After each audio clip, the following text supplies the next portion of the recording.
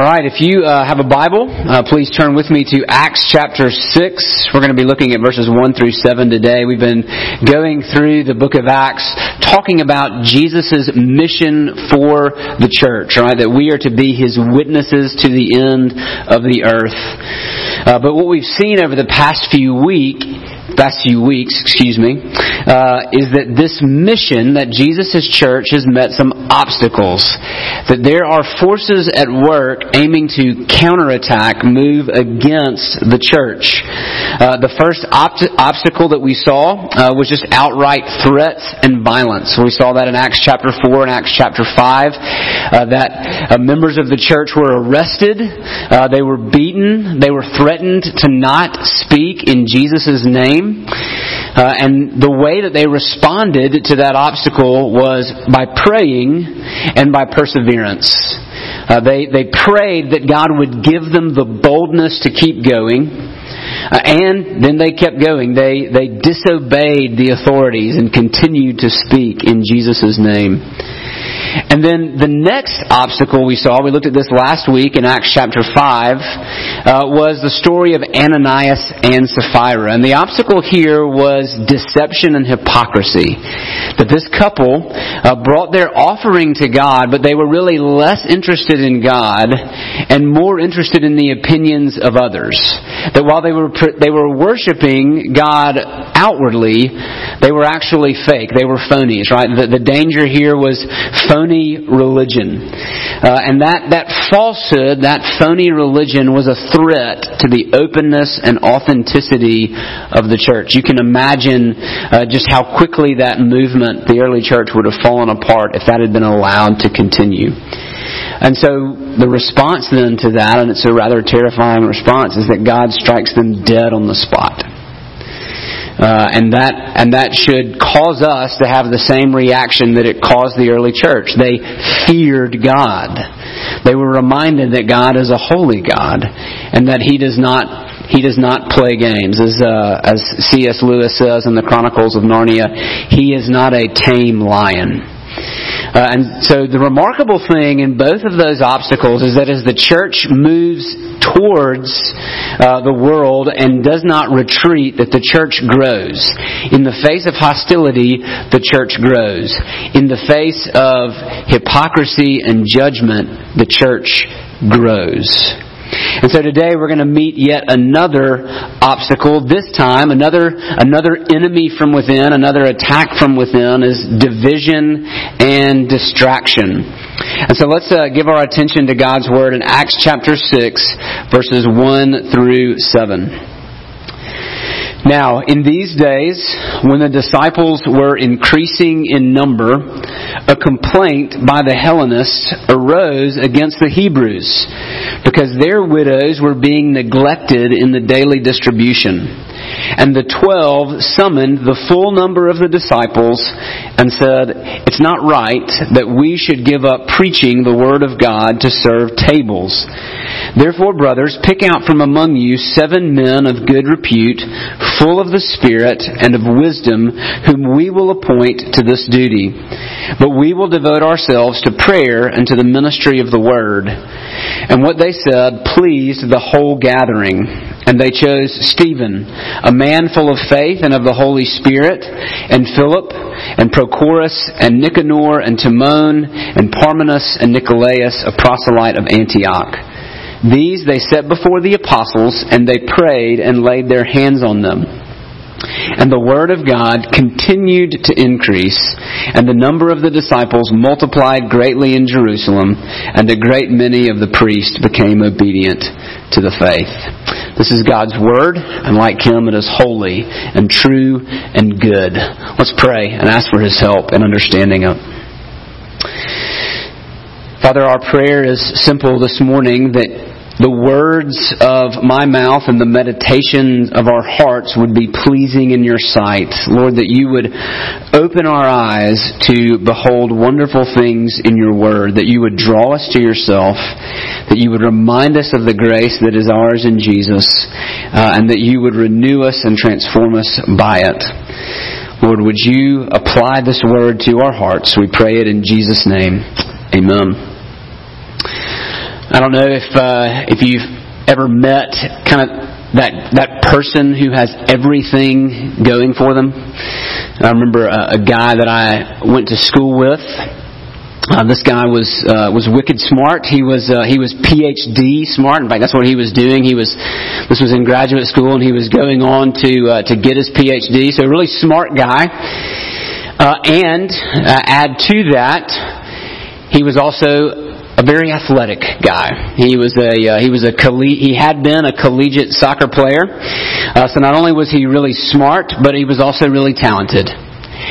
And he was also really good looking. He was an attractive guy. I'd kind of hope like maybe he had a crooked nose or some missing teeth, but no, he was really smart, really talented, and really good looking. And he was also really nice. So really it was one of those things where you couldn't even be mad that he had everything else going for him, because he was also really nice and humble about it. Which was really, really frustrating, because you at least had hoped for some chink in the armor somewhere. But there did not seem to be one. And we can kind of feel that way about the early church so far as we've read some of the descriptions that we've read. If you look at the end of chapter 2 and the end of chapter 4, they were devoted to the Word. They were selling their possessions and being generous to each other. That some have even read those descriptions and thought that Luke is really over-romanticizing early church life. And it's easy to read those and maybe even get discouraged and think that, gosh, why did they have everything together and we seem like we're such a mess? And it's true that God was using them in a mighty way, that they were excited about what God was doing, and that God was bringing more and more people into their midst, almost on a daily basis, it would seem. And yet, thankfully, Luke also provides us with scenes like this, where we're reminded that they really didn't have everything all together. I think sometimes in our very pragmatic, everything looks so put together culture, we expect that if God's going to work, then everything has to be perfect. And the truth of the matter is, nothing could be farther from the truth. That God is at work here in Acts, but that does not mean that the early church was perfect. In fact, even as they increase, we still see that there's a lot of immaturity, that there are still flaws and griefs. And so Luke provides us with real history. So we're gonna look at this under three headings this morning. First, I want us to look at some dividing lines, how the church was beginning to divide, and how that distracted them from their mission. And then second, I want to look at some uniting principles. And then third, a wise solution. So first, let's talk about the dividing lines. If you look in verse 1, the church is increasing. The number of the disciples is growing, but it does experience growing pains. As the church grows, so do challenges. And that's good news for us, right? Because we know that there are always challenges wherever growth is concerned, right? That the presence of problems doesn't signal a downward spiral, that the church is going off the rails, so to speak.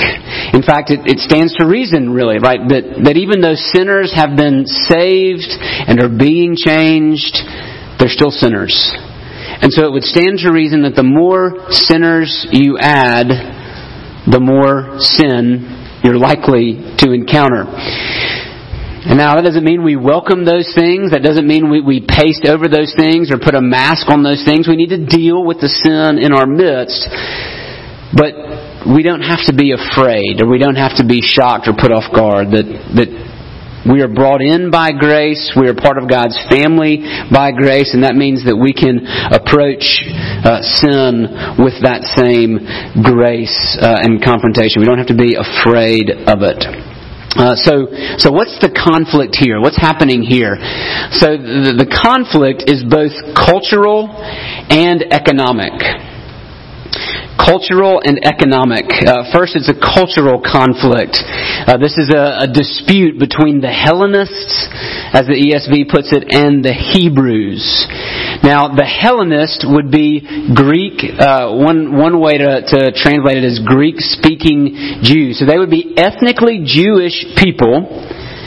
There aren't many Gentiles that are a part of the church yet. So these would be ethnically Jewish people, but they spoke Greek, and a lot of their behavior had conformed to Greek culture.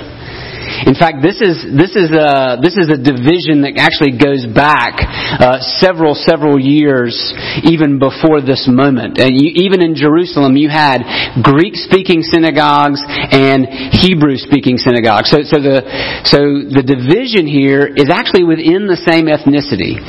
Both of these people groups are Jewish people, yet some had conformed more to Greek culture, and some they were kind of like the hardcore. They only spoke Hebrew, Aramaic.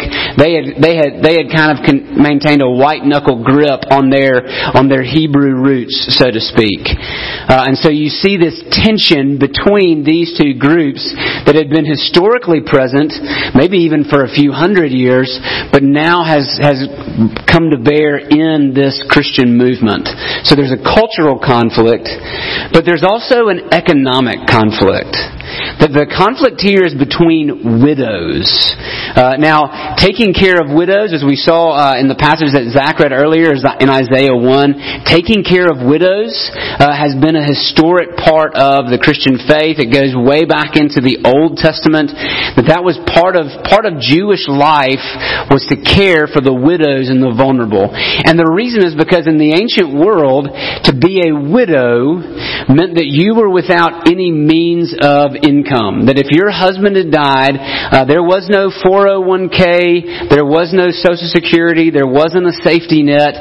That if your husband had died and you had no children, or your children weren't able to provide for you, then you were in a really bad spot. And so God had commanded His people from the Old Testament to care for, to look out for the widows. And so you have this cultural and economic conflict into which the church now has to speak. And I want to just point out one other thing. It says that a complaint was raised. A complaint. That's the word in the Bible that can also be said grumbling or murmuring. And that seems to be a favorite pastime of God's people. You can go all the way back to the book of Exodus. It's almost like a hobby. God's people, far from being grateful, far from being filled with gratitude, more often seem to be filled with grumbling. So they're murmuring and grumbling, and we see the same thing now rearing its ugly head in the early church. And so division begins to lead to distraction from the mission, right? The apostles, when they address the issue, say it's not right that we should leave off from preaching the word, right?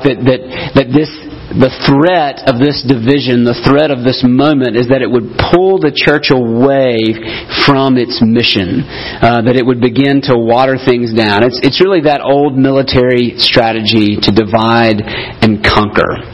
That's what Satan is trying to do here, is to divide and conquer the church. Because if you can get your enemies to fight themselves, then really they do the work for you, and then you just kind of come in and finish them off. It was actually a Roman military strategy. And I want you to notice too that the distraction is not replacing something replacing something good with something bad. It's not like the tension here is not between a good thing and a bad thing. Feeding widows is a good thing. It is a critical thing, right? The tension here is what we would say maybe between word ministry and deed ministry. The tension is between speaking the word and showing the word. That's the conflict. That's how the dividing lines are setting up. So how did the apostles answer this thorny problem? I want you to notice that as they put forward a solution, they actually demonstrate some key principles for us, for church life. Look in verse 2. It says the 12, the apostles, the first witnesses of Jesus, summoned the full number of the other disciples. So they call a huge congregational meeting, and this would have been a big meeting. There were probably about 5,000 people at least that were a part of the church. So how exactly this meeting went down, I'm not even sure how you have a meeting with that many people. But they don't make a decision and then pass it down to the rest of the congregation. They call everyone together. And they said, it's not right that we should give up preaching the Word of God to serve tables. Now you may read that and hear, oh gosh, these guys are just looking to get out of some hard work. They just want to go sit in their rooms and read books while the rest of us do all the hard work. That's not what they're doing. In fact, we have seen and will see that these men are more than willing to do hard work. And it's probably a little bit indicting of us. I remember actually addressing that objection to someone before. He was going through our deacon training process, and we read this verse, and he said, oh, okay, so they wanted to go sit on their hands while these other guys did the real work. And it's probably a little bit indicting of us that we consider things like prayer to not be work. In fact, I would imagine that if most of us examined our personal lives, I think we've probably found that prayer is, in fact, the hardest work. That it takes a lot of effort to sit still and to talk to God. And so that's what the apostles say to the group. And so then in verse 3 they say, therefore, brothers, pick out from among you 7 men of good reputation, full of the Spirit and of wisdom, whom we will appoint to this duty, this necessary task. But we will devote ourselves to prayer and to the ministry of the Word. And what they said pleased the whole gathering. And so the first principle that they show us is that word ministry is central to the church's identity and life. Right? They state it both negatively and positively. Word ministry is central to the church's identity. In fact, they realize that the church is not the church without the Word. That there are lots of organizations who can do mercy care.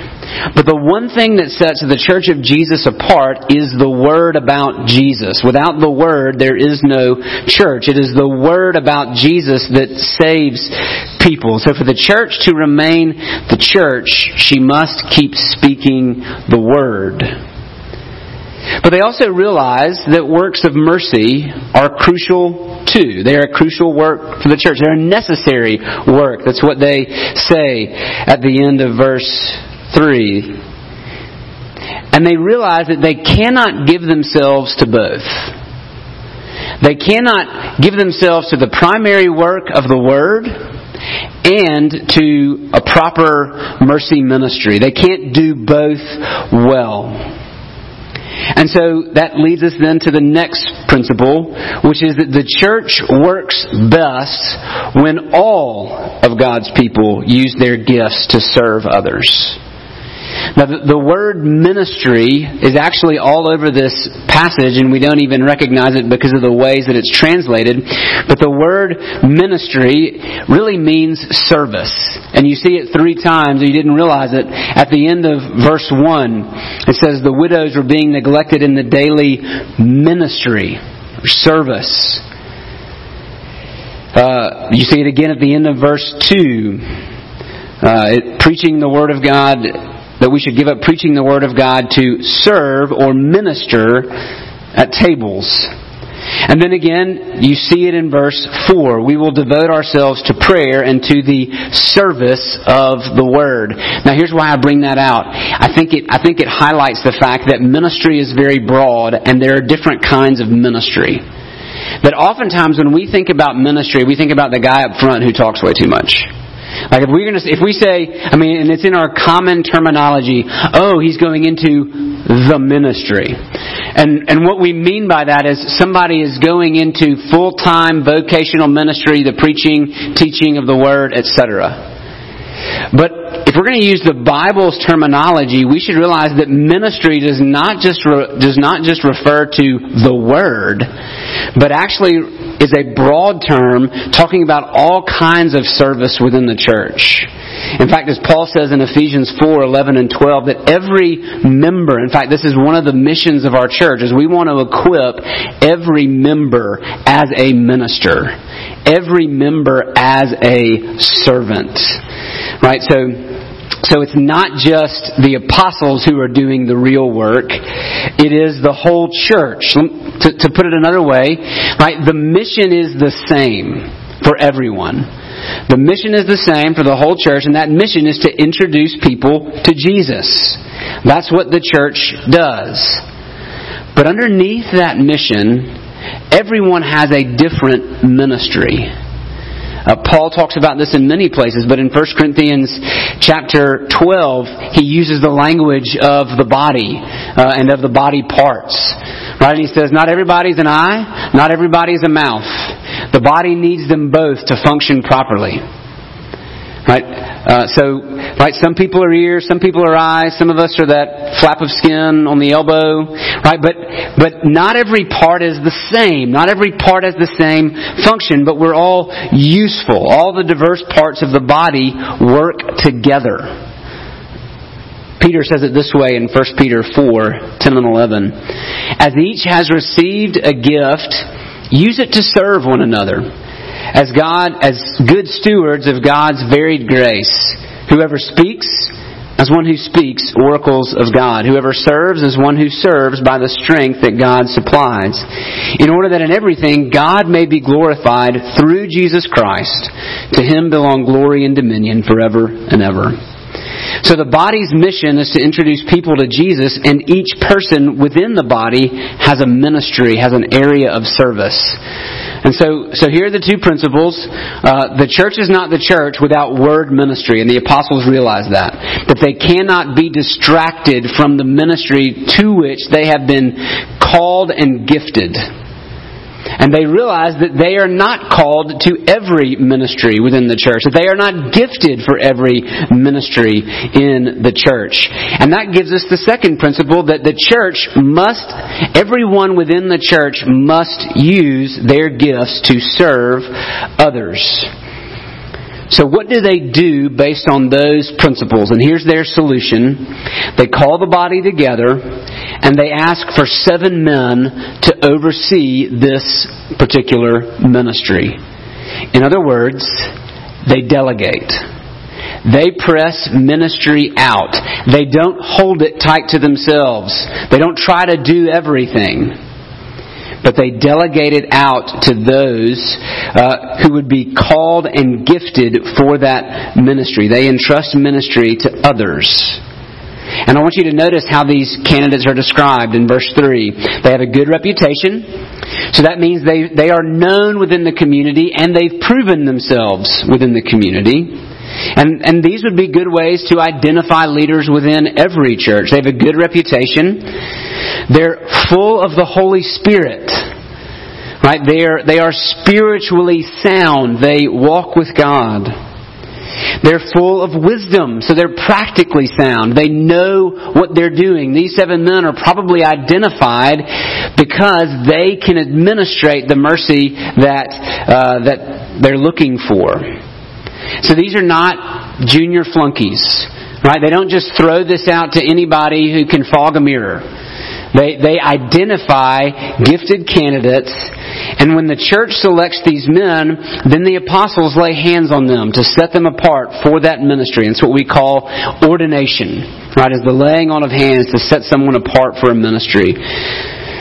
And what's the result? Look in verse 7. The Word of God continued to increase. The Word of God, not neglected, but focused on, continued to increase. And the number of the disciples multiplied. So the church grows. And not only does the church grow, but it actually grows into new territory. Because it says a great many of the priests became obedient to the faith. So now this Jesus movement has begun infiltrating, if you will, the priesthood, right? These vanguards of the Old Testament order, these men who would have worked in the temple offering sacrifices, now they are beginning to believe that Jesus is the Messiah. And so once again, Satan throws an obstacle in the way of the church. Division and distraction. Murmuring and grumbling that threaten to pull the church off course. And the apostles double down. They say, we're not going to be distracted. This is the primary ministry. We must focus on the Word. This is how, if we don't tell people about Jesus, we can feed people all day long, but if we don't tell them about Jesus, they will be eternally lost. So we must focus on that. And we must find people who are good at and willing to serve others in Jesus' name. And that's what they do. And the result is growth. The church grows. So let me conclude by asking these two questions. First, are you a part of God's story? Have you repented of your sin and trusted in Jesus as the only way to know God? Are you a part of God's story? And if the answer to that question is yes, have you figured out yet what your part of the story is? What role do you play within the church? How has God gifted you? And how do you use those gifts to serve others? And if you need an answer to either one of those questions, I would love to talk with you more. Let's pray.